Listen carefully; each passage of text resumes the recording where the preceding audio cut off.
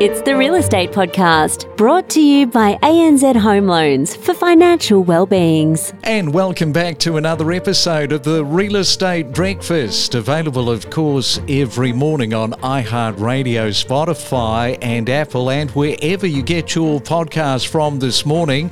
I tell you what, the week is absolutely flying by, already up to a Thursday morning. You have to love these short weeks. It is April the 13th. For 2023. And when you think of sand, bikini, sun, and just hanging loose, what part of Australia do you think of? Well, the number one location in Australia is always, from an overseas perspective, Bondi Beach. The reputation, the trademark vibe, it is there. But what has been happening in 2023 regarding the Bondi real estate market? Well, let's find out this morning with Monica Shaw from Ray White there in Bondi. And a very good morning to you, Monica. Welcome back to the Real Estate Breakfast for the first time this year. Good morning. Thank you for having me again. And that's probably true, eh? People have that international sort of reputation about Bondi. Well, absolutely. I mean, what's not to love? We've got amazing lifestyle, beaches, walks, culture here. It's great. How often do you get to actually experience the beach, though? You're probably too busy working. I get to drive by and see it, but experience not so much. And how has the property real estate market been performing for you since we last spoke, which was last year? So already, what are we up to? I said April the 13th today, so we're powering through the year. It's been an interesting year. We've seen a little bit of stock linger from last year, some expired listings, some homes that haven't been secured last year that I've managed to put away this year, which has been good for clients. So that's been good to get a result out of the way. All right, well, don't go away. We'll come back to Monica in just a moment.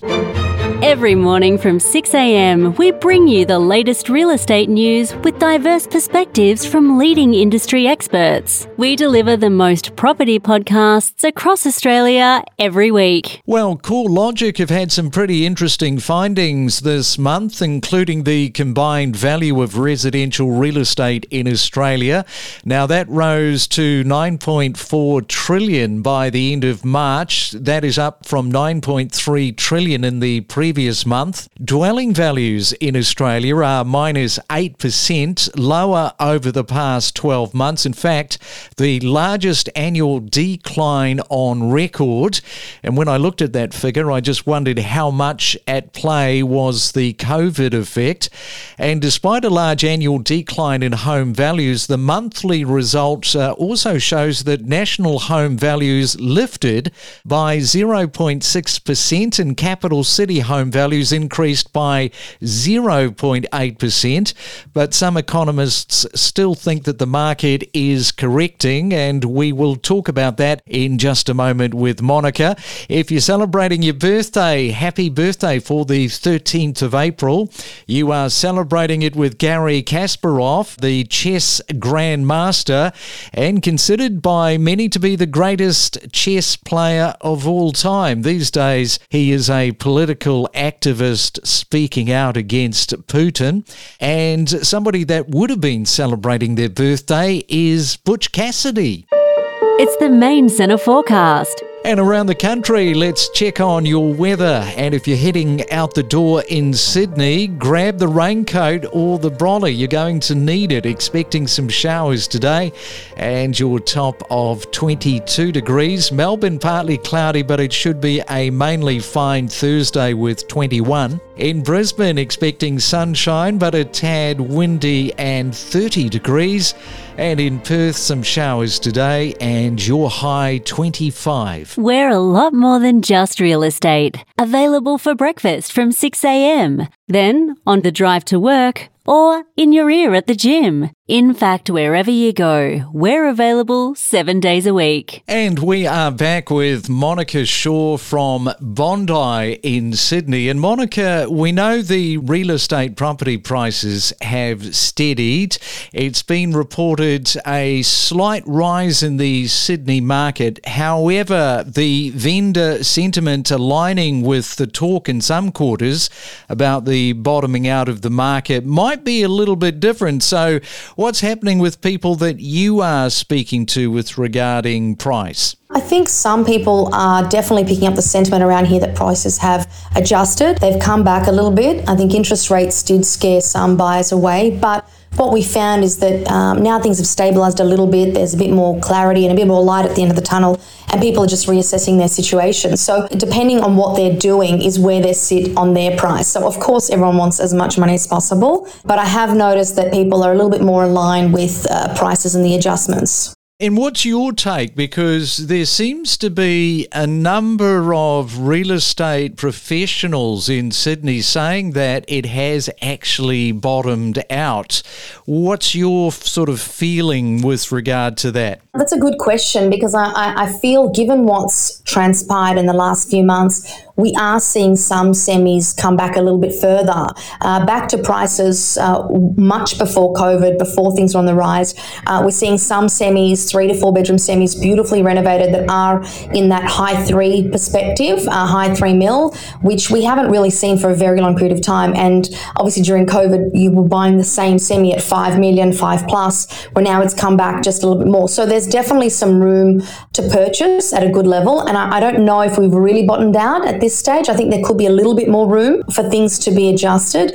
Also depends on what you're buying. On the other spectrum, we've got apartments, and we're seeing apartments also come back about 15 to 18% given to what they were previously. So you can get a good 2-bedroom apartment in that 1.2 to 1.3 range, which was really selling at 1.4, 1.5. So yeah, we've definitely seen a bit of movement there, and even more so, you can still pick up a couple of 2-bedders, 3-bedders in the lower price range, even a little bit less than that. So I don't know if I would say it's bottomed out yet.